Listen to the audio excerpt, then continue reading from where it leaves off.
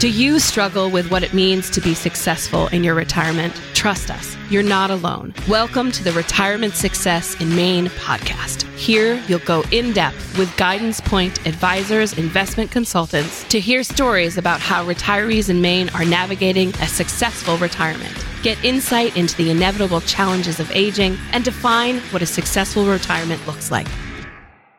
Welcome, everybody. My name is Ben Smith. I'm joined by my co-host, Curtis Wister, the Portland Sea Dog to my Maine Red Claw. How you doing today, Curtis? I'm well, Ben. How are you doing? I'm great. We always have Abby Duty on with us, too. I'll do she is on assignment today, missing the conversation.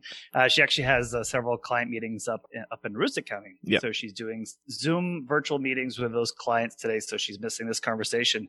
But one of the things we want to talk about was, again, from a lot of the show so far, I think we're in our 20s at this point. We recorded a bunch of episodes. Yeah. And one thing we kind of have been hearing from feedback from not only from our clients, but also from our listeners is, we really haven't tackled this idea of senior living, right? Yeah. Is at some point, we hear this goal from a lot of our clients. I want to stay in my house as long as possible. Yeah. But maybe that goal is staying as long as possible. Maybe there's a point where it's too long, right? Sure. Maybe there's a point that it isn't right for me, but I've never gotten to that point in my life before. And I don't know when is appropriate time, right? And a lot of us, I think, have this idea of that senior living might be just end of life care. And if I go to that place, then does that mean I'm now truly at the end of my life, right?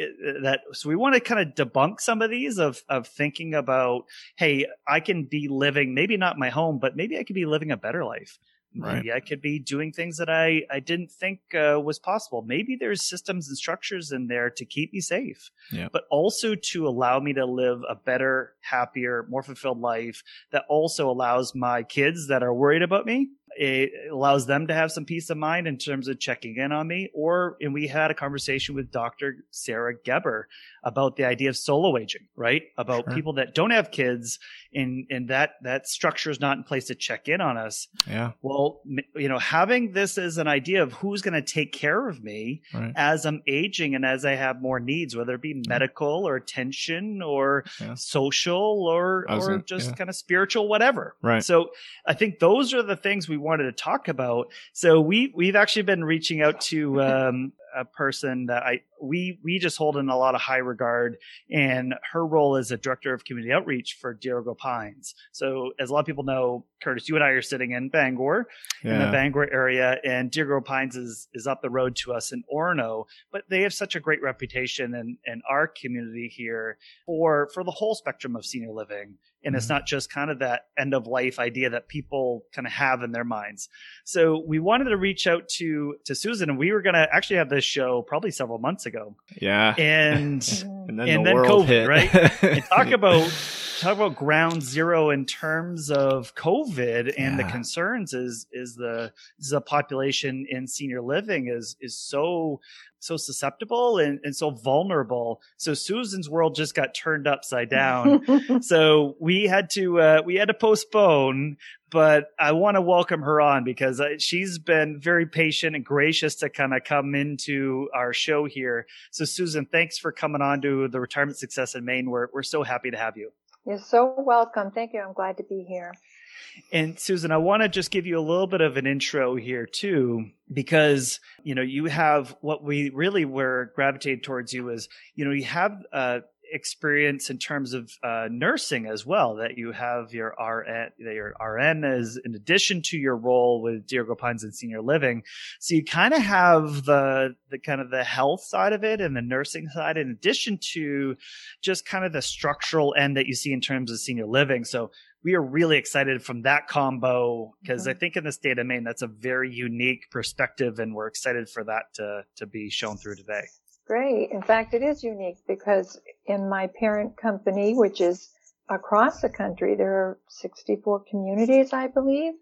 I'm the only registered nurse in this type of sales position.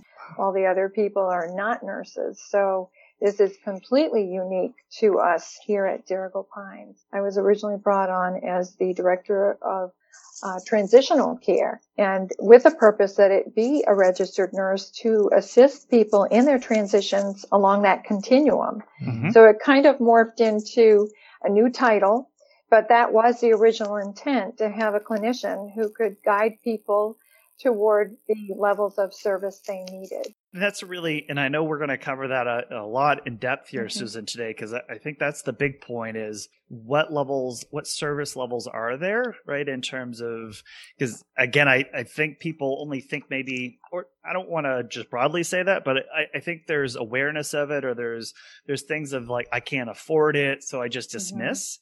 And that's what I think will be a really great point of conversation. But with every one of our guests, we always like to start with just you, right? In terms of your background, your kind of biography. So I'd love to always ask the question to start off the thing, Susan, here is, where did you grow up? Where was that for you kind of in your formative years?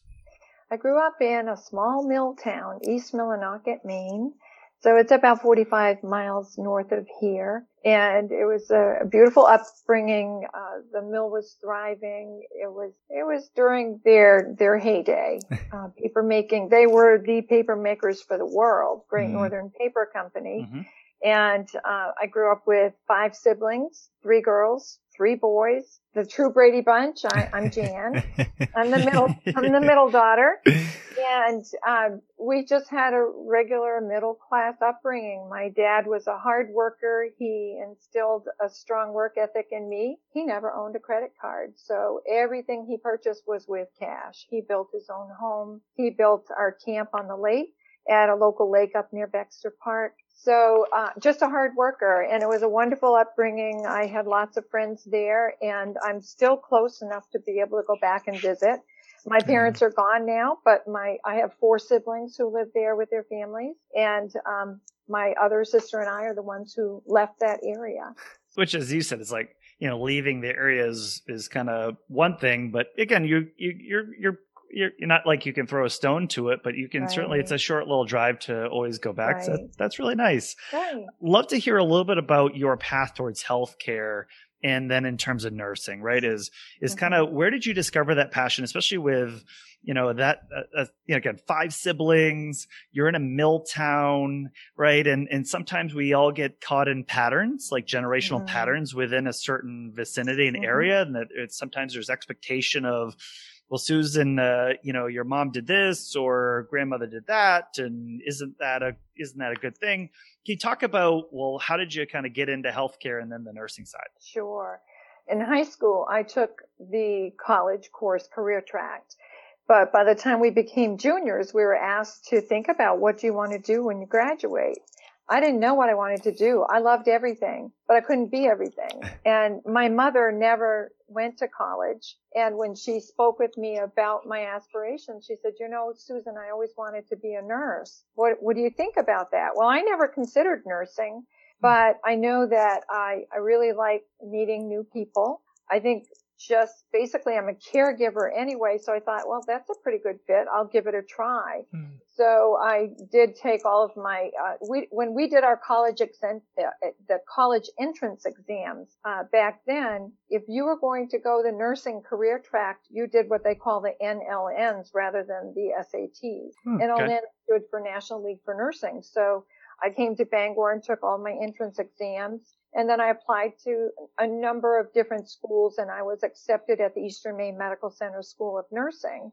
Because of its close proximity to my hometown, I thought that would probably work best for me. Sure. So that I'd still be far enough away, but have access to my family.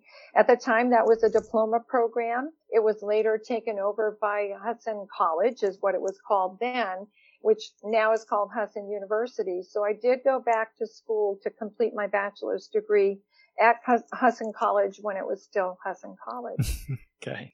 And then because I trained at the Eastern Maine Medical Center, which is now Northern Light Eastern Maine Medical Center, I chose to work there after. And I entered into the oncology program there. So for 30 years, I remained there as a cancer research nurse. And that was my love. I truly loved working with people who had cancer and helping them along their journey. So that's kind of how I started with my nursing career. I love that. And we always like to ask the extension there, because I know you gave a nice little thorough thread of, it's very linear and, it kind of works really well. But I think with a lot of generations, there's a push to get out of Maine, right? There's this, let's go, the grass is always greener on the other side of the fence, and, let's go to the bigger cities, and, you can make more money, more job opportunities, all that. And I know you kind of described, again, your parents and your siblings there, but why did you stay in Maine? Well, because I trained at the Eastern Maine Medical Center, and at the time it was up and coming. They were adding a lot of towers there. It was growing, and I fell in love with cancer nursing. I just couldn't imagine leaving. And then again, I had the benefit of being close to my friends who typically were at the University of Maine or at Husson. Mm-hmm. So my circle of friends was right here in the greater Bangor area. My family was in the East Millinocket area. So it was the best of both worlds. I had no reason to leave, and I love Maine. I absolutely love the state of Maine. It's beautiful. Okay. I love that too. Of course. We're doing the show, Retirement Success in Maine. So we certainly have an affinity towards it too. But I would like to ask you too, Susan. So you kind of talked about, hey, you really just developed this love for oncology nursing, right? And you did it for 30 years. Well, can you talk about how you fell in love also to senior living, right? Going from kind of this area here and going, there's a pivot point at some point in your life where you said, I need to make a change in my career. And you obviously in your role at Dirigo Pines there as Director of Community Outreach, can you talk about that movement? And then how did you fall in love with this kind of new position and career path?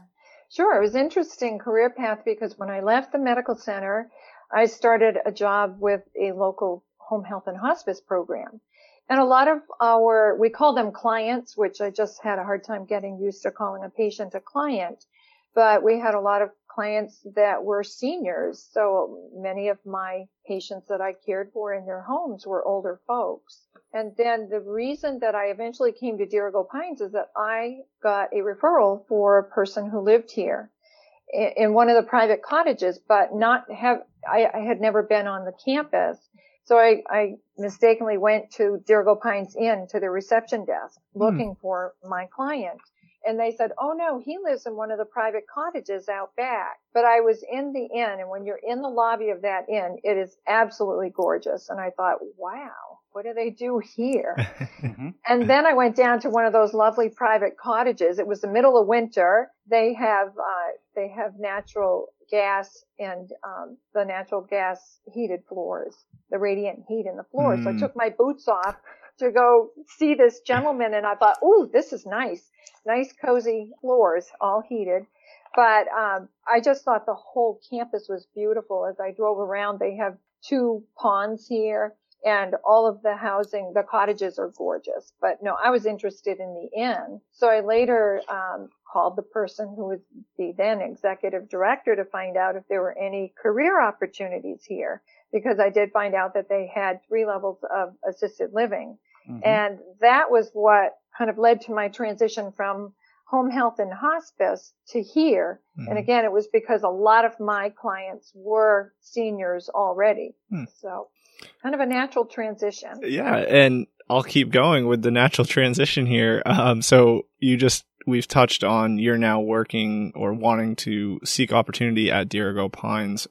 For those who may be listening that maybe aren't as familiar as Ben and I are with Dirigo Pines, can you just take a minute and talk about, what is Dirigo Pines, the services that you all offer, and just kind of dive into that a little bit for us? Sure. So Dirigo Pines is a private pay retirement community. So there is a minimum age requirement of 55 or over. And we provide the whole continuum of care, which is what is so unique about our community. We are the only community in the greater Bangor area that does have the whole continuum. So we provide the independent cottages for folks who still want to live in an independent home. And then once you come to Dirigo Pines Inn, we have 56 independent apartments. We have 17 assisted living apartments. We have 22 secure memory care apartments and 19 specialized care apartments. Wow. So a lot of options for folks who need any level of assisted living. Can you expand on what specialized care is? So when you say 22 specialized care apartments, so what is specialized there? Specialized care is a term that we use for folks who need maximum assistance with their activities of daily living, such as mobilizing, bathing, dressing, eating. And typically the only option they would have as an alternative would be a nursing home if we didn't provide that here. They would end up in a semi-private bed in a nursing home. Mm-hmm. But I think it's important for me to distinguish that we are not a nursing home. We are licensed very differently. We provide residential care. So we have a level 2 and a level 4 residential license. What that limits us to is simply hands-on care for people who need that kind of help with bathing and dressing, transfers, mobilizing. We are not a skilled community. We don't have a license where we're able to do IV therapy for people who need antibiotics. We can't do tube feedings here. We can't do pressure ulcer care here. So those kinds of services are going to be provided on a rehab wing of a nursing home. Gotcha. So we're very different though than a nursing home in that all of our apartments are private. So the residents who come here will never have to worry about getting a roommate. And as you know, at a nursing home, especially on a rehab wing, that's like a kind of rotating through. People get better, they get discharged, your new roommate comes, and you really have no control over who that person is going to be. Are they going to be compatible with you? Are they hard of hearing and they're blasting the TV all night? Do they talk a lot? Do they have a lot of visitors? So there's not a lot of privacy when you're in a semi-private room of a nursing home. Whereas here, it is their home. So on our specialized care, and we call them neighborhoods. So you're going to hear me call them neighborhood instead of unit. This is their home. So we have tried to eliminate all language that sounds more medical. So we don't have units. We have neighborhoods. I like that. And we don't do admissions here. We do move-ins because this is their home.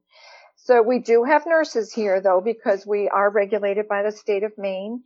And the wellness director has to develop a plan of care so that the people who work in the wellness department will know what care to provide for our residents. So on specialized care, those folks typically are physically debilitated to the degree that they're not independently mobile. Some of them may have been post-stroke, or they may have a cognitive decline where they have no longer been able to bathe or dress themselves because they wouldn't know how to do that independently. So the people living there do need very maximum assistance for their care. Excellent. I think that's a really good summary because, again, we're going to cover in a second kind of where everything fits within the spectrum of senior living there. But I think that's really great to hear. Well, here's where Dirigo Pines fits in within the community and, again, where the need is, what people are looking for. So again, we'll continue to kind of visit that into kind of the range of it. But I think this is probably a good time to kind of move into this whole idea of the spectrum of senior living. And that's really the idea, what we want to be continuing to kind of go into today in our show. Because I think when, to set the table here a little bit, there's obviously people that are maybe in retirement or maybe they're advancing in retirement and they're having the concern here about, hey, at what point is too late in terms of my own home and what are my options as I'm getting there? But also, I think we just have a lot of pre-retirees that are thinking well ahead. They're 50 years old, they're 55, 60 years old, and they're thinking about that next 30 years, and they're going, okay, if I'm trying to plan this out, what does this look like? And that may dictate what they do to their current home and what they kind of position there. So I want to start with there's a lot of confusion about, again, we kind of talked about a couple times, but this idea of senior living that really is just kind of like nursing home, right? It's like, I go from home to nursing home and that's it. But there's a whole, as we kind of saying, there's a spectrum of things here and different arrangements, which can be, there's things that they do and they don't do. So I'd love to have you start with, could you walk us through the life stages of senior living? Sure. So first of all, senior living, let's define it. What is senior living? It's actually retirement living, and there's usually a minimum age requirement for senior living. And then there is that whole spectrum. So people have to decide where they fit along that continuum. And so independent living would be for people who are completely independent with their personal care, but perhaps they're just tired of the maintenance of their home. As people age, their bodies don't work the same, and it may be difficult to mow a lawn. It may be difficult to get on a ladder to clear the gutters or clear that ice jam on the roof. And it may not be safe anymore for some people that are a bit physically debilitated. Mm-hmm. But then you look at the inside maintenance of a home as well. So for some of the women that we work with here, they have all their faculties, but they've got some type of comorbidity that has led to a little bit of physical debility. Maybe it's osteoarthritis or spinal stenosis, so that standing at a countertop at a kitchen preparing meals 3 times a day can be very taxing for them. Maybe going up and down stairs to get to the laundry room to do another load of laundry is too difficult and becomes unsafe. So they have to think about those kinds of things that they no longer want to do or they no longer can safely do. And that often helps determine when to make a move. And it's the same for anybody. If they can't do the maintenance outside of the home, shoveling snow blowing, clearing the ice jam off the roof, cutting the grass, those things it takes some physical ability to do. And as people age, it becomes more difficult. So that is a lot of the reason why people begin thinking about putting their home for sale and moving someplace that's more maintenance free. Gotcha. And I would like to, for you to kind of go through for us here, Susan, and really define each of the stages.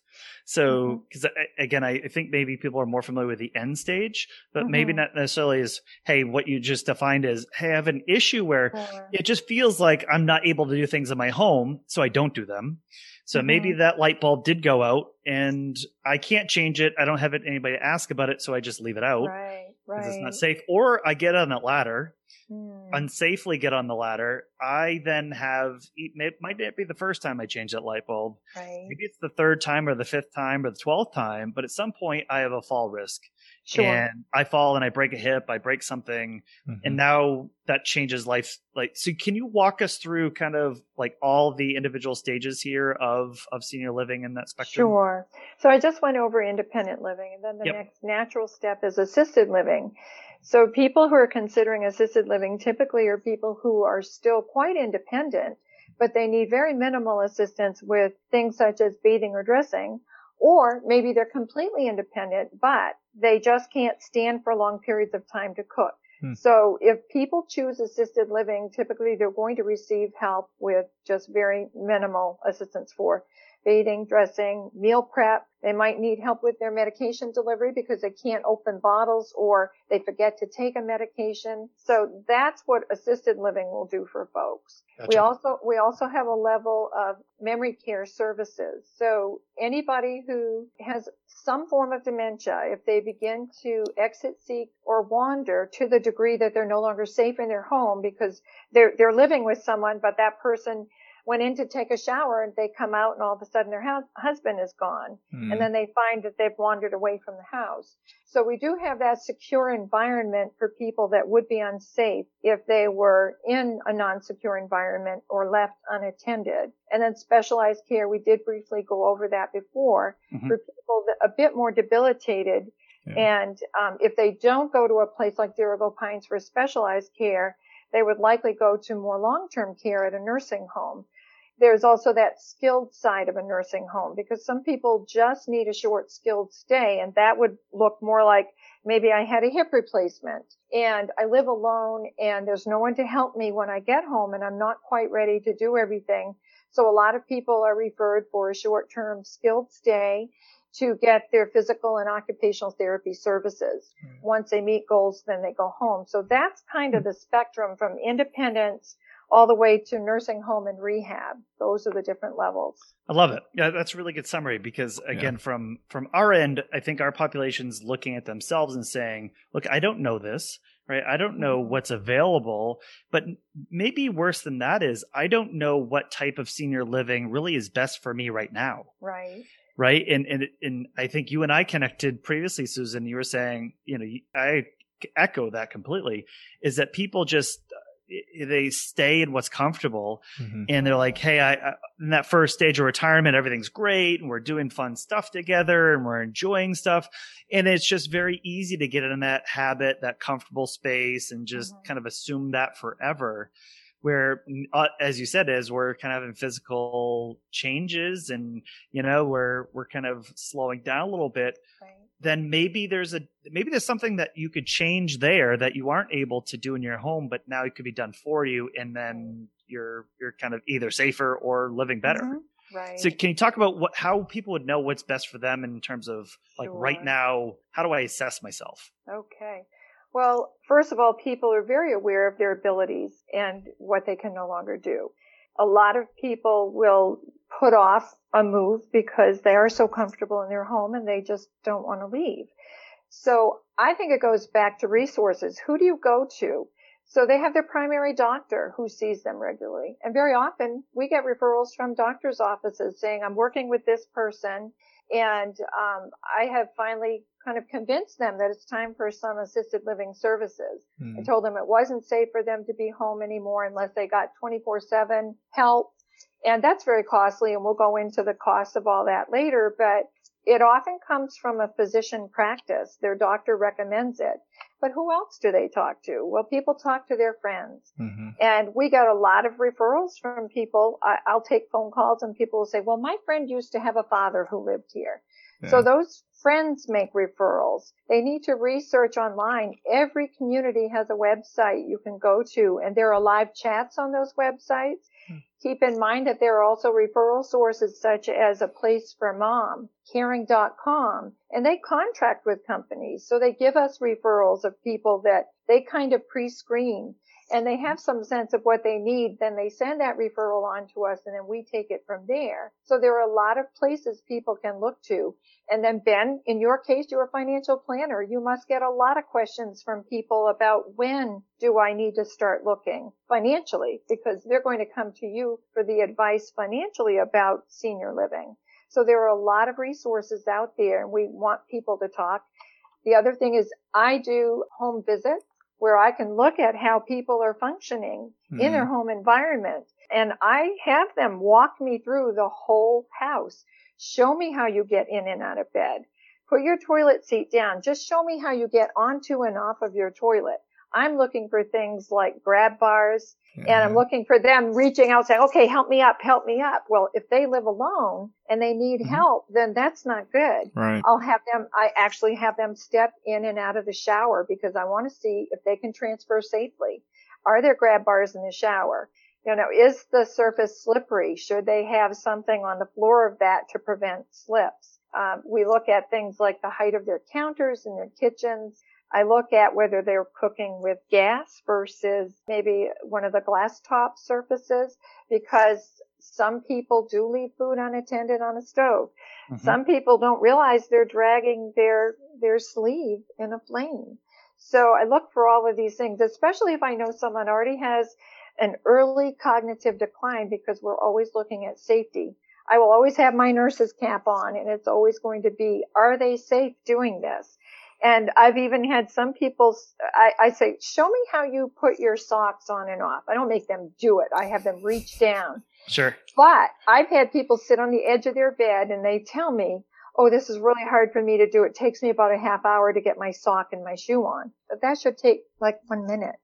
So I'll watch them, and then they'll bend over to do it, and they'll fall sideways on their bed. So they don't have that upper torso mobility or control to safely perform that activity of daily living. So technically, yes, they did it, but did they do it easily, and did they do it safely? So as a nurse, I can say to them, well, my goodness, we can help you with lower body dressing, and we can get that done in 10 minutes so that you can be off and going to your exercise class or to art class. When they take several hours to get showered and dressed, that takes up a good chunk of their day, and their time is valuable too. So So that's a kind of evaluation I do when I do the home visits. I'm looking for safety and their ability to be safe in their home environment. I love that. And Susan, we had Mike Wilcox from Wilcox Wellness and Fitness on a few episodes ago. Mm-hmm. And that was one of the conversations, right, is around, because it's not saying, well, you got to go be able to run a marathon at 84, right? But it's about, well, hey, there's things about balance and maintaining balance so we avoid falls, and can we have enough kind of core strength in order to lift our ankle over our other knee so that we can put the sock on, and making sure you're pliable and all of those things, which I think when you're 50 or 55 or 60, like you can feel like sometimes we're tightening up a little bit. Sure. But you're not able to project forward that far and say, what am I going to be like here if I'm not able to bend something or move, and how that's going to restrict. So I like what you're doing there, because I think that shows some of the gaps. I do have another question just on this kind of vein on the spectrum of senior living. I think a big point that I just wonder about is when. So if I'm in, independent living, and I'm going, when do I start shifting from that to maybe assisted or to other points? Like, can you talk about the triggers there that maybe move people from one level to another? Yes, I can. First of all, it's important for me to say that when someone moves here, we have a contract with them. It's a standard state of Maine apartment contract. The difference is we don't hold them to a 1-year rent, a 1-year lease. They go month to month. However, we deliberately put a clause in that contract that says, and I'm paraphrasing in so many words, that if I become unable to take care of myself, or I am unsafe in my apartment or cause someone else to be unsafe, I agree to move along the continuum of my choice. That's great. It doesn't mean they have to move along Dirigo Pines' continuum, but they have to agree to move along. And the reason for that is kind of multifolded. We want our other residents who are completely independent to feel as though they too are among their peers.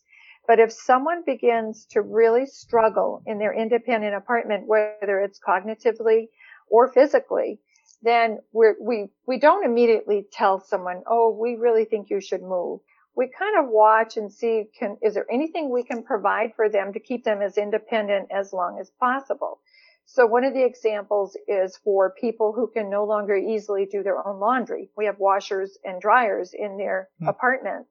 But if that's difficult to lift a laundry basket or a big jug of liquid laundry detergent, then they can contract for additional laundry services through our laundry department. So there are things that we can offer them at a cost, of course, to keep them there. But if it becomes more physical things, if they're consistently falling and on the floor, and we do offer a live safe system so that if they fall, they can push a button. But I will tell you that most people will tell me, well, that's just for old people. And they feel like if they wear that button and someone sees them wearing it gives that impression that they're not independent. So we have a lot of people that won't wear them. And it just takes a couple of hours on the floor one time for them to go, oh, maybe I should wear my button. Sure. But usually the impetus for a move from independent living onto some level of assisted typically is a physical debility or a cognitive one. So we try really hard not to push people, but we do remind them that when they come here, they tell us the reason they chose our community is that we offer the whole continuum of care. So this type of community works best if we're utilizing that continuum. We want people to continue to move, because then truly independent people who are waiting to get in here can then move in and occupy those independent apartments. People who are no longer independent can go to assisted living or specialized care or memory care. That's how this community thrives. So we have to do a good job of, well, being a nurse, I'm the person that typically will go meet with people when I become aware that they're struggling. And I often become aware because their friends who care about them, fellow residents, will knock on my door and say, hey, will you put so-and-so on your radar? I'm really concerned about them. I think they could use more help. So I really appreciate that these good neighbors are really watching out for one another. And then I go make the visit, and then we have that conversation. That's great. I want to kind of rotate here a little bit, Susan. And I know we mentioned it, Ben brought it up before, that we hear all the time from our clients, I want to stay in my house. It's my house. I've lived here for 50 years. And, you know, the opposite side is that statement, I am not going to a nursing home. And I know you've covered in this first half of this podcast how I think, in my opinion, distinctly different you are than what people consider a nursing home. Sure. Can you just kind of go through, you know, some common misconceptions? I know we've talked a little bit about this, but, you know, that what really, I guess the myths that people have about when they see Dirigo Pines, I think they wrongly assume you're a nursing home. Can you just kind of get into that a little bit?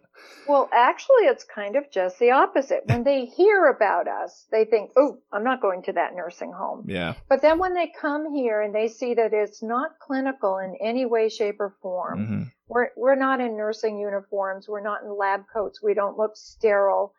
There are beautiful wood grains. Everything is just lovely. And they walk in and they see the fireplace and the beautiful hearth. And it's so inviting. And they think, wow, it looks like a lovely upscale hotel. Yeah. So immediately upon entering our lobby, people think, this doesn't look like a nursing home. That's good. Yeah. And then as we walk them through and they see that there's beautiful carpeting, and again, it looks like a 4-star, 5-star hotel. It's lovely. So that's the difference. But they do say, I'm never leaving my home. I want to live here. I want to die here. But what I try to do is flip their thinking on its head and say, okay, instead of counting that type of transition as a loss, what do you gain when you move to a place like Dirigo Pines and receive some help? Now, you may move and become an independent resident, but I'll tell you, the thing I hear constantly is, oh my gosh, I can't believe I didn't come here sooner. Once they get here and realize that it's not clinical, it is truly their home.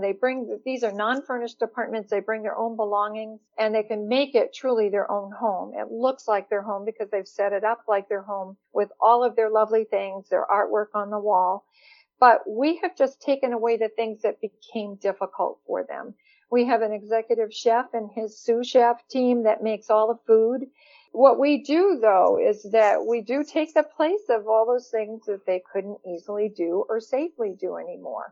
So there are services here. We have transportation. So that's always a battle, when to give up the keys, especially with someone who has early Alzheimer's who lacks that safety self-awareness. They don't realize that they're crossing the line or they're driving too slow, and it could cause an accident, but they can give up their vehicle. We have ample transportation throughout the week. COVID has changed everything, but ordinarily, if we weren't in a pandemic, we have outings going on all week long and transportation for them so they can be social. And then in the end, we have so many activities, just life enrichment activities that add value. And, you know, art class, book club. We have a very thriving opera club here. So we do those live feeds from the Metropolitan Opera. So there's just so many things they could be doing. And if they were sitting home, they can't get out easily. They're going to sit home alone. They're not going to be among their peers, enjoying good food, happy hours, the exercise classes, book clubs. We have all of that here. So they're going to find they're more socially active coming to a retirement community. And Susan, I like what you're saying there because we actually had a gentleman on named John Deal on a previous show, and he was presenting research done by the MIT Age Lab. And they were distilling retirement success really down to 3 questions. And one was, you know, who will change my light bulb? Right? Which you're talking about, right? Is, you know, if I can't do it myself, who's going to do it? So that's 1. And 2 was, where will I get my ice cream cone? So if I live in East Millinocket and I'm 88 years old, right? And I have to drive into town to get that ice cream cone, but I can't really drive anymore. Or I need to go to the hospital for a doctor's visit, or I need to go to see my primary care physician, whatever the thing is that I need to do, and I can't access it. Right. So but the one you just talked about, and we didn't have it in a prepared comment here, which you just kind of talked about a little more, and I'm going to a little ad lib here, was the third question that he had of success. And it was, who will I have lunch with? And when you are in pre-retirement and then maybe the first and early stages of retirement, that's pretty easy because your friends are vibrant and you guys can travel to each other. You could do vacations. It's an easier question to answer. Right. But when you are maybe more advanced in life and you have more mobility issues, you're not able to get out, and maybe you are a solo ager, maybe your spouse has passed on. Well, who am I going to connect with? Who am I going to have relationships with? Who am I going to enjoy company with? And that's what I think is really kind of neat about what you're describing here in your retirement community is like, hey, I'm getting people that are looking out for each other. They're going, hey, Susan, I'm knocking on your door. I'm really concerned about Jeff. Jeff is 2 doors down, and I'm kind of concerned because we were talking at lunch today and he was having trouble keeping up, or, I was seeing how he really had trouble with his left hand lifting his fork. Right. Those are big deals that we're all kind of looking out for each other, which is Maine, which is nice. Right. Yeah. But I think what what you're describing is something which is that third question. And I love that's kind of the, I'm seeing you solve all three in what you're kind of proposing here. So that's really great. Well, I often joke that they have more of a social life than I do. They have more to do than I do. I work and then I go home and work some more. Home, work, home, and work. So, boy, I look forward to the day when I can join an exercise class or go to the Metropolitan Opera, granted live feed. Yep. But art class, sip and paint. We do sip and paint here, folks. So there's just a lot going on that otherwise they would be sitting home alone for. And there's actually research being done. And COVID, especially during COVID, the isolation is causing some people to decline more quickly because they feel so lonely. Yeah. So the responsibility is on us in senior living to make sure we're engaging those residents with other residents in a socially distant way. And we have figured out how to safely do that. But it's so important for our life enrichment team to provide activity that adds value, that makes them feel as though they're a part of something. And we do extensive life history stories on people prior to moving in so that we learn who they are, who were they before they got here. And we can kind of design an activity around what they love to do. And, we want to make sure we add value to their life. So this is a place to get it, not sitting home in your independent apartment all by yourself or your independent home all by yourself if you're a solo ager. Yeah. And I think that's so important, right? Is to go, because I guess there's this mentality of giving up, right? Is that, hey, if I get to that point of I'm leaving my house, or I get to this point that I've essentially given up on life. Right. And what I think is what we try to do with our clients and what we want to make sure we're doing with this podcast and these videos was like, no. It's not giving up. Right. It's just really adapting your life in a way that allows you to continue to maximize the opportunities. Right. And you're saying, hey, by the way, let's, if you're into opera, great. Well, here's the Met Live, or here's, by the way, you're in Orono and there's some really great entertainment options right down the street at the University of Maine, or that you're able to do things in collective ways that, like, here's collective interest. Here's collective hobbies that people like to do. Put those people together, and that's how you're going to make friends. Right. Versus, well, go do it. You're off on your own, and it'll just take care of itself, hopefully. Yeah. So I think that was really kind of key point. Yeah. Well, there are a lot of people who come alone and they're very afraid of being here alone. And will people like me? Will I find someone that I have some common interests with? Sure.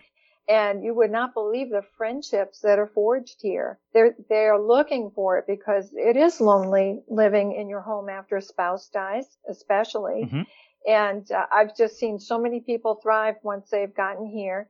And on a personal note, I'll share one quick story that when my father was living toward end of life with his Alzheimer's, he became nonverbal. We all just assumed it was because he was progressing with his Alzheimer's. But once we put in caregivers 24/7, he wouldn't stop talking. We figured it out. It was just him and my mother.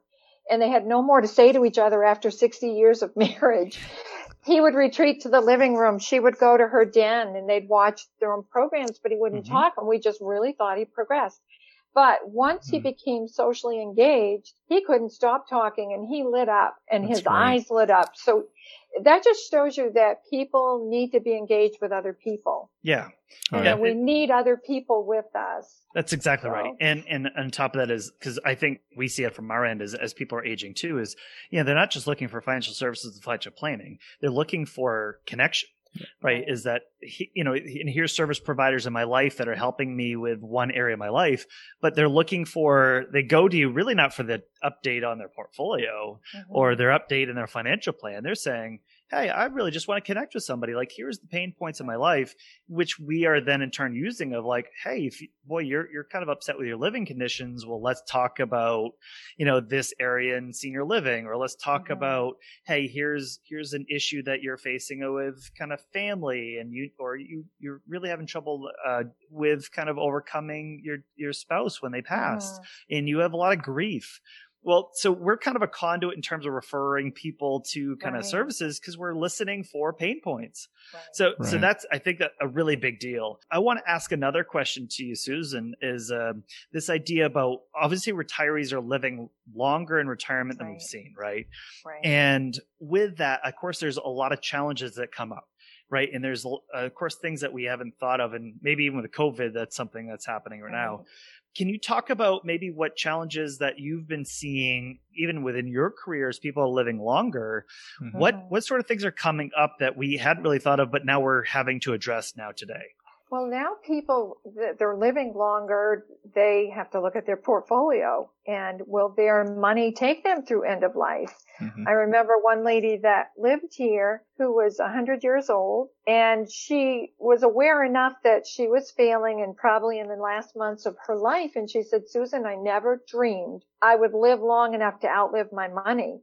And she said, I really thought it would take me through the end. So unfortunately for her, I did have to help her family find a main care bed. So I think we have to look at the fact that my generation in the 60s, I'm in my 60s now, and we're living longer because we're a pretty healthy generation. So I think that the baby boomers are going to overwhelm the system. And we have to look at beds, and I'm talking like nursing facilities. You want to make sure there are enough beds to take care of people. We also have the challenge of care providers. We need more care providers to take care of people who live in retirement living or other types of senior living, such as nursing homes. The other thing that I see happening here is that more and more we're getting people that have very specialized diet. And so our chef and his team need to begin thinking about the gluten-free population. I just had a referral for people from out of state saying we're both vegans, and what can you do for us from your menu? So we need to expand our menus. The other thing for our Jewish friends, we don't have a kosher kitchen here at Dirigo Pines. I believe I heard that there was one community in southern Maine that has a kosher kitchen. So you want to look at, we're not very ethnically diverse in the state of Maine. We're not religiously diverse in the state of Maine, but as more people come to Maine, because it's a beautiful state, and a lot of our people we're moving in are coming from out of this state. They're coming to Maine. So I think we need to be prepared for that there will be people with different needs and different backgrounds, and they're going to want us to adapt a bit to them. But I think we'll get into a little bit later the finances of it, because I have to say, I do the financial reviews with people, and I'm seeing a lot fewer multi-million-dollar portfolios and seeing more $200,000 and $250,000 portfolios. So how do we stretch that dollar, make it last through end of life for people? So that's going to be a real challenge. There aren't many companies that have pensions now. So you're not seeing those kinds of income after retirement. It's typically a social security, maybe a dividend payment. Most people do come with a small retirement fund, but they don't have a pension anymore. So it's really different. And Susan, I think that's happening more and more with us, with our financial planning conversations, because of course there's the trade-off of, hey, if I delay Social Security, right? So every year I delay Social Security, is generally about an 8% increase until age 70. But if I retire at 62 or 63 or 65 or something along those lines, well, that might mean for me to get more Social Security, which again is going to go towards the end of my life. So I can lock in a higher floor by having Social Security. But in the intermediate years, when I am retired, I might have to tap the liquidity of my retirement account first. Right. So it might make sense to be spending from my retirement assets first to get to Social Security to have that higher floor. So to the point of like, I've outspent my assets, but I have a maximized Social Security benefit. So those are hard conversations, right? Because people work for 40 years to save a level of wealth. And then I see it aggressively spent down for the first few years. Then it gets maybe plateaued in terms of costs. But we're seeing that on a financial planning end of that. There's no right answer because we don't know how long we're going to live. Right. That is hard. No one has that crystal ball. But the other thing that I do, though, is I always delve into the background of the person, the prospect who is inquiring, because some of them may be veterans. And as you're aware, there is an aid and attendance stipend for qualifying veterans to help defray the costs of their assisted living services once they require some assistance. It doesn't help when people are independent, but certainly most everybody does end up transitioning to some level of assisted living service. That's when it's going to help. We also have people who were very smart and took out long-term care insurance policies. And I always review the policies with them because I'm always interested in their elimination period. Did they purchase the inflation rider? What's their daily reimbursement going to look like once they need that? So we will work with people with long-term care policies as well. But there are other things that I often have people tell me, well, I can't come until I sell my house. So maybe they could go to their financial institution and find out if there's some kind of bridge loan that will tie them over and allow them to move while they need the services now, but still continue to try to sell their house, but bridge that financial gap for them. So there are lots of different ways people can do this, but I know you know that more than I do. No, but I think from a listener perspective, I think that's important, right? I think we all get very rigid, right? And we say, hey, if I can't do that until I sell my house, but my house is really worth X and I won't settle for a penny less than X. But they get so fixated on a point.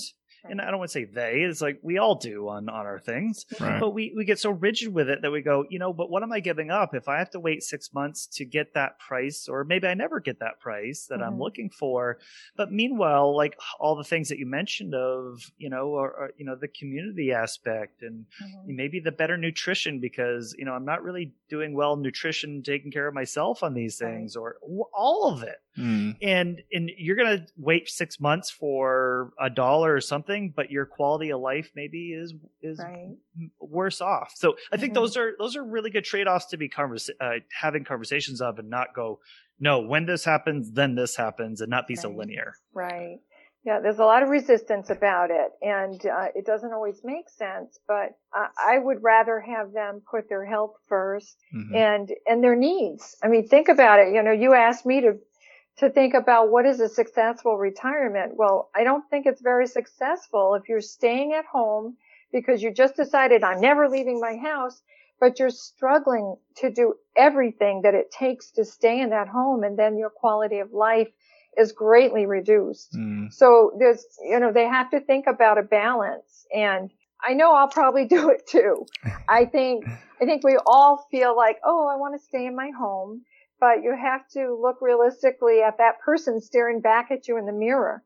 There are wrinkles and gray hair now, and I'm not as young as I used to be. So realistically, think about what you want to do and can you still do it, and what you need, the essentials in your life. And to me, also balancing out your social circle, because a lot of people have reduced their social circle as we're working because we don't have the time to be with our friends. That's right. So to me, a successful retirement is also reaching out to those people that we kind of left behind for a while. But you can do that right here. There are new friends to be had.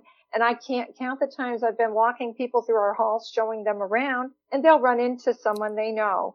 I didn't know you lived here. So, when they see other friends who moved here and they just had no idea, I mean, that speaks for itself right there. It often encourages them, well, gee, if my friend could do it, maybe I ought to give it a try. Exactly. Susan, I want to kind of dive into the cost. We touched on it a little bit, and we hear a lot that, a lot of our clients will just say, that senior living, it's just too expensive. And that's coming from people with, they may have ample financial resources or some without. They just, I think, talk about the myths we were talking about before, maybe they just assume it's too much. Can you kind of talk about just generally the costs associated? I know we touched on, the different spectrums at your facilities there. Can you just kind of talk about that through those stages and the cost generally associated? Sure. And I'm going to start by prefacing it with one statement that when I get a call from someone, all they want to hear is the cost. And I always have to tell them, but please let me explain what's included in that cost. Because if I just throw out a number, they'll just say, oh my gosh, exactly.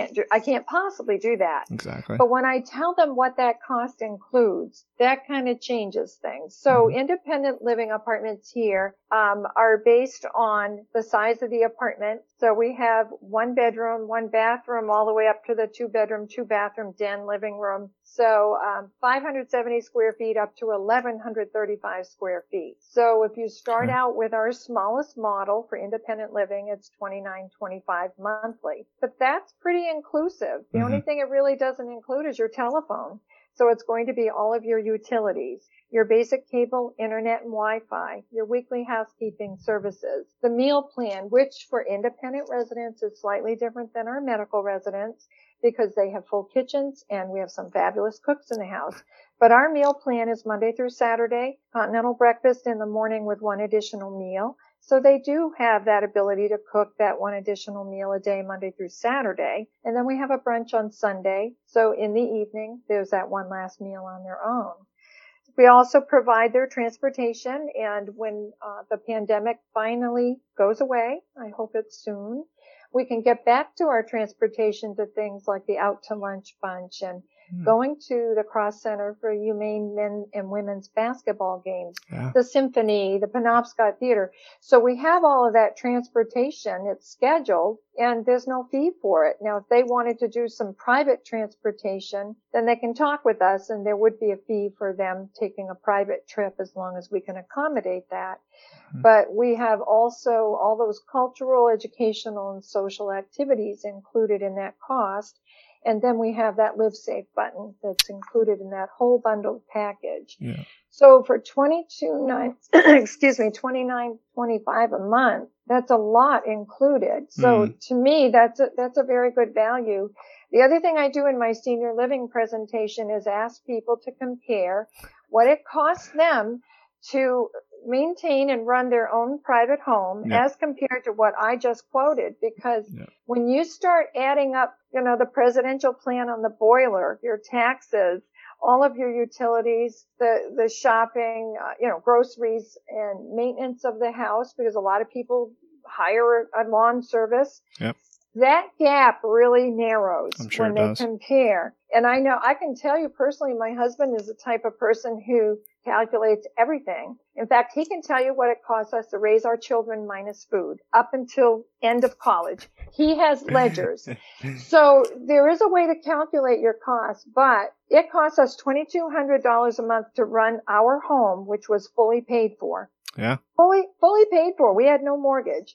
So people think that independent living is way too much, but the gap really does narrow when they figure that out. So. And I'm glad you went into that, Susan, because I think it's important for people to think about that. It's like you said, it's easy to hear that dollar amount and be scared of it. But when you really slow down and then to conversely think about what you're paying for right now, I mean, it's like you said, I'm sure that gap narrows right down. Can you just touch on staying with costs, types of insurances out there? We have Maine Care.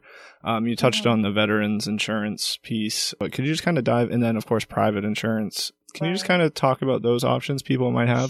Sure. So we are a private pay community, so it is completely private pay. However, if they see, we have a nurse practitioner here who sees many of our residents. And whenever she sees them, that will get billed to their insurance. Gotcha. So the cost of that medical care is taken care of. Gotcha. And we will continue to transport them out to their PCP office so they can see their doctor, and they'll be billed the same way they are now. Mm-hmm. But all the services otherwise for housing is completely private pay. Gotcha. If they're on one of our 3 medical neighborhoods and they happen to have a long-term care policy, then that will eventually be activated once they've met their elimination period. Gotcha. And that's where that's going to help defray their costs. Gotcha. Aid and attendance is another one that people have to apply for. And the eligibility is that they have to have served during any declared wartime. They have to have served at least 90 days. They have to have been medically or honorably discharged.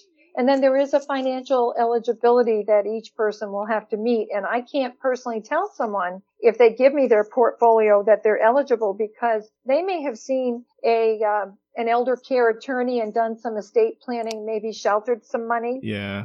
Because I've seen some people that I know have very healthy portfolios qualify for that stipend. And then I've seen some people not qualify. So it tells me that obviously they've done some estate planning, and that might be why they qualified. Yeah. But I can at least tell them who to go see to have that conversation. And then once they do apply, it's about a 6 to 12 month application and approval process. But if they are approved, my understanding is it is retroactive to the date of their application. That's awesome. So they will be reimbursed for that. That's great. And typically the way this works, long-term care companies and that aid and attendance, they will send a check directly to that resident. So they don't send it to us. So we will bill that person for the full amount of their cost for their particular apartment, but they'll get their reimbursement through those different companies. Gotcha. That's how that works. Did that adequately answer the question? Yeah. No, that was great. That was great. Okay, Yeah. good. And Susan, I'm going to go down a path here just in terms of couples too, because I can see where, there's 2 of us, right? Say my spouse and I together, we're going to move in. So the first question I want to ask along those lines, when you're quoting prices, are those generally for the space itself? Like if one person's moving in versus 2, is that kind of cost the same, or is it doubled because there's 2 people in that space? So the way it works is the price that I quoted would be if one person lived in the apartment. If a spouse or a partner lived with their spouse or partner, then we do charge a second person fee, which would help to cover the additional costs for meals throughout the month and additional usage of utilities. So Gotcha. Yes, there is. Okay. On the independent side, the additional fee is $950. Okay. So it's helpful then, because I guess where I want to go to is, look, all of us it doesn't matter if you have a spouse or not, but we all have our individual path in terms of how we age and health needs and social needs and those sorts of things. So it would seem to me that say you do have a couple that moves in together, that they could be, if they're going across the spectrum of senior living, that they go at different times, right? Is that there may be one person that's fully independent and they can be independent for much longer, but somebody else might advance towards assisted all the way to specialized care. I'm fascinated myself of how does that kind of work where, people are changing care needs, and how does that seamlessly go for a couple that, they're trying to stay together, right? They want to see each other every day. They want to be in the same space as much as possible. How does that work in your community?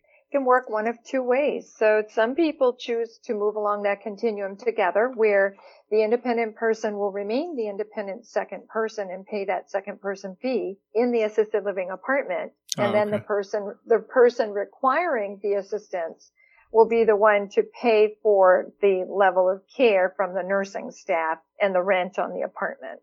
So we have a lot of people that will move along the continuum together in that fashion. The only time it's become really problematic, and it's not for us, we've had a lot of people who want to stay together despite someone requiring a secure memory care environment. When you get to secure memory care, it's a different way of living because all the other residents living there have varying degrees of dementia, and they require a lot of oversight. So we are required to do bed checks, for instance, through the night So if you're an independent husband living with your wife who has end-stage Alzheimer's, you're not going to get a lot of rest if you're going to live with her in her apartment. Sure. Because we have to go in. It feels a bit intrusive, but we have to make sure that person is still doing okay. We may need to toilet them or turn them, change their adult undergarments, those types of things. And while we're doing that, we've obviously just disrupted the sleep of the spouse that's living in there. Right. We've had people try it. I remember one couple in particular where the gentleman was independent, but he had some comorbidities, and it began taking its toll on him because he wasn't getting rest. And I finally said to him, look, I know you want to be with your wife, but we have a small apartment upstairs. I really recommend you take that and then spend your days with her. But at least you can go up in the afternoon, get your nap in, and then you've got a place to retreat to overnight, get your full rest uninterrupted by nursing staff coming into your wife's room to check on her all night long. He did it, and he was thankful he did it. Good. So awesome. It can go a lot of different ways. We do have some people that bought a cottage in our cottage community, and then maybe one of them became sick or had some form of dementia that progressed and they needed to come to the inn. Very often that person will stay in their cottage, but come up and spend time with their spouse at the inn during daytime hours. So they still have access to their person at all. COVID's a little bit different. We're not having our cottagers in the building right now, but once this all changes and we can go back to our former way of conducting business, any cottager can have access 24/7 to their spouse here at the inn. That's okay if they want to come up and be with their spouse and visit. So that's how the couple situation works. Thank you for that. That's great. So as we near the end of our conversation, Susan, there's one question that we like to ask all of our guests. And I know you touched on it a little bit earlier, kind of generally speaking. I want to know for you, what do you envision a successful retirement being as you progress and, eventually get to your retirement years? Sure. How do you see that going? Okay. So for me, I obviously will think of the financial end of it. So I am planning my retirement. I'm almost 62. And I want to make sure that financially I can make it through whatever my end of life might be. And I'm fairly healthy. But I also want to be realistic about my aging process because I am changing. And I think it's really important to look at those changes and to meet them as positively as I can. I'm hoping that because of the business that I'm in, I will not be one of those that, I'm never leaving my apartment. My house. I'm never leaving. Right. I want to be realistic about it. And for me, success is doing the things I want to do, being able to afford the things that are a little more frivolous because, they might be fun to do. Exactly. I want to have my nest egg available so that if there is some kind of medical emergency, for instance, that I'm prepared for that. So, and I think we've done a good job for that. I want to expand my social group. I think that's really important to stay connected to people. Yeah. Because as I mentioned before, there is research that if we don't stay connected, we will probably fail a lot more quickly. We'll decline a lot more quickly. So, and then reconnecting with family. Now, I don't have grandchildren yet, but I hope to someday. And so that would be a successful retirement for me, being able to help my children raise their children. That's awesome. So it goes from finances to social to personal life. Yeah. And that's what I think would be successful for me. Susan, it sounds like you've done a really great job visualizing your own success. Because I think that's hard from not only just a personal perspective, like today, but also to go forward and say what makes me happy today and what will make me happy in the future, and then to put those things in place, those building blocks, so that those things can happen. So, which is what you're doing for senior living and retirement community at Dirigo Pines. So it sounds like, again, kind of a lot of continuity from what brings you happiness in your life to the job and the work that you're doing. And I love that those things are just really parallel to each other and continue to kind of feed off each other. So thank you so much for coming on this Retirement Success in Maine podcast today, because so much in terms of education for us and hearing about your model, but also you and your stories. It's just, I think, really great to debunk some of these myths and really kind of work through what really drives success on the living side. So appreciate you coming on. Thank you for having me. All right. We'll talk to you soon. Take care. Bye-bye. So interesting topic today, of course, talking about retirement communities really is kind of the idea. And, again, I think what we're trying to insert in terms of the conversation with, where am I going to live is, at some point in our life that, we might want to consider something other than living in our own home. Mm-hmm. And again, for a lot of us, maybe our homes aren't really meant to be aged in, and this may becomes something we need to consider. So again, it wasn't just, well, here's where a nursing home is, and I go from home to nursing home, and that's more end-of-life care or more assisted living needs is what I have. But maybe there's other things. And again, John Deal kind of talked about that with, again, we talked about those 3 questions. We brought that up from the MIT Age Lab. Right. And friends, right, is, again, we're in the state of Maine. It's cold and wintry and messy. It's hard to get around at times. We can be more rural. Mm-hmm. So how do you maintain a friend group that maybe it's more difficult to access each other, sure. right? And what about my family that's busy with their careers and all of those things? So again, those are the things we're trying to think about and put this as, well, what's the solution to that? So mm-hmm. Susan Habeeb, I think, did a really great job today talking to, hey, here's another option in terms of obviously Dirigo Pines, who she's representing, but in terms of retirement communities in general, like why is that another option? And if you're in Southern Maine, of course, you have options down there. But across lots of different communities in the state of Maine, you have these as options. So we would just encourage you to kind of find out and kind of interview and find out which ones, if you're considering it, what's right. Figure out the cost that's appropriate for your budget. Because again, she even was talking about herself. Yeah. And I need to think about living here or living wherever and making sure my money lasts. So that's a big financial consideration. And again, that's something we do with our clients is help them. Hey, if I'm going to do this, how long can I do it for? And what if I'm advancing across stages? Well, let's analyze it. Let's help do that for you and help figure that out. So I think those are really that's a big, important conversation. So of course, we like to highlight lessons from the show. Yeah. And Curtis, I'll ask you in terms of what was something that you really took away from today's show that really maybe our listeners and our audience really could take away in terms of retirement communities. Yeah. And so I'll admit, I don't think my takeaway or lesson is going to be from the show. I know it was our conversation with Susan. I think it was just after we got done recording. But it was, talking about progressing through those various stages or, across the spectrum of senior living. And, we touched on independent living to assisted living, and progressing along. And, the idea of resistance to progress along that path from, living fully independent to then having to move into an assisted living situation within the same community. Even, she talked about the resistance, and I think I naturally thought the resistance would come from the individual living there, would just be hesitant to give up that independence. Sure. And she shared a story with us where it was actually a child, an adult child of the individual living in the community, and saying, oh, mom or dad, they just won't go for that, and just assuming that it's not going to work. And that's something that kind of caught my attention, as I think about myself and, my 2 siblings, as we get older and our parents get older, it's, kind of like, whoa, maybe we will be the problem here and not helping them live their best life throughout retirement. So, that was just one piece that stuck out to me to kind of look in the mirror, if you will, and say, who's going to hold up this process? Is it going to be mom or dad who really will have a better life and live better with a little more help than trying to fight it and live on their own? So I thought that was a really cool piece.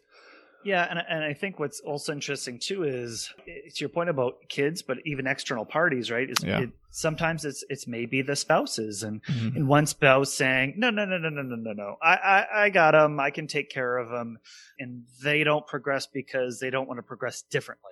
Right, is one would be an assisted, one would get independent care, or hey, someone's in memory care, and she also shared a story again offline about one of the couple that was in memory care. But, during memory care, it's a whole other level of service. They're getting woken up several times a night because they need they need to make sure they're turned, that they're safe in their bed, that maybe they need to be changed, whatever the needs are. But if you don't have really many needs at all, you're independent, but you're being woken up 3 times a night. Well, how are you also going to be there for your partner maybe throughout the day? Exactly. If you're being woken up several times a night. So, making sure that, hey, well, we might have to separate maybe at night to come together better during the day. I think those are key points. So I think that was a really, we can all have all resistance in lots of different areas. And it might not just come from what might be the obvious is we just ourselves are resisting to progressing. And I think that's a key takeaway. I would say as well, for me, I guess kind of zooming out a little bit, about talking about retirement communities and really this need for communities, especially in the state of Maine, is that, you hear, as she's kind of saying, there really isn't a whole lot of options in our area and maybe central Maine. And you hear the number of beds and apartments and rooms that they have. You're not talking, hundreds or thousands of rooms here. You're talking kind of in this, 50 to 100 area. So, there's a lot of need where their boomers are aging and kind of looking, as I know you as listeners are probably thinking about this. If you're pre-retirement or in your 50s at this point, hey, what does that look like? And where do I gonna go? And where are my kids? And where do I want to be? And where am I going to eventually go into if it's going to be a retirement community? Because that sounds kind of neat. Those sorts of things are all going to be key in terms of where do I eventually start putting down some more roots for that retirement stage. So I think that's a big deal to kind of work through. But again, for our show, we always appreciate you listening. Retirement Success in Maine podcast. We are episode, I think we're 29. 29. Ooh, getting up 29. there. We're almost in our 30s already. Boy, we're growing up and we're through our 20s and keep going. Yeah. So again, I think with our show today, we wanted to, maybe not just go to a nursing home. I think that might be a different conversation, but retirement communities is something. So we're going to have, of course, our blog page, which you can go to blog.guidancepointllc.com/29. And you can find more resources there, transcript of the show, and we'll have more information. Susan shared with us a really great presentation, a slide share on what is the really definitions of different stages of senior living. So we'll have that, and I think that's a really kind of key tool to use there. And we'll kind of have a few more resources that we'll put out.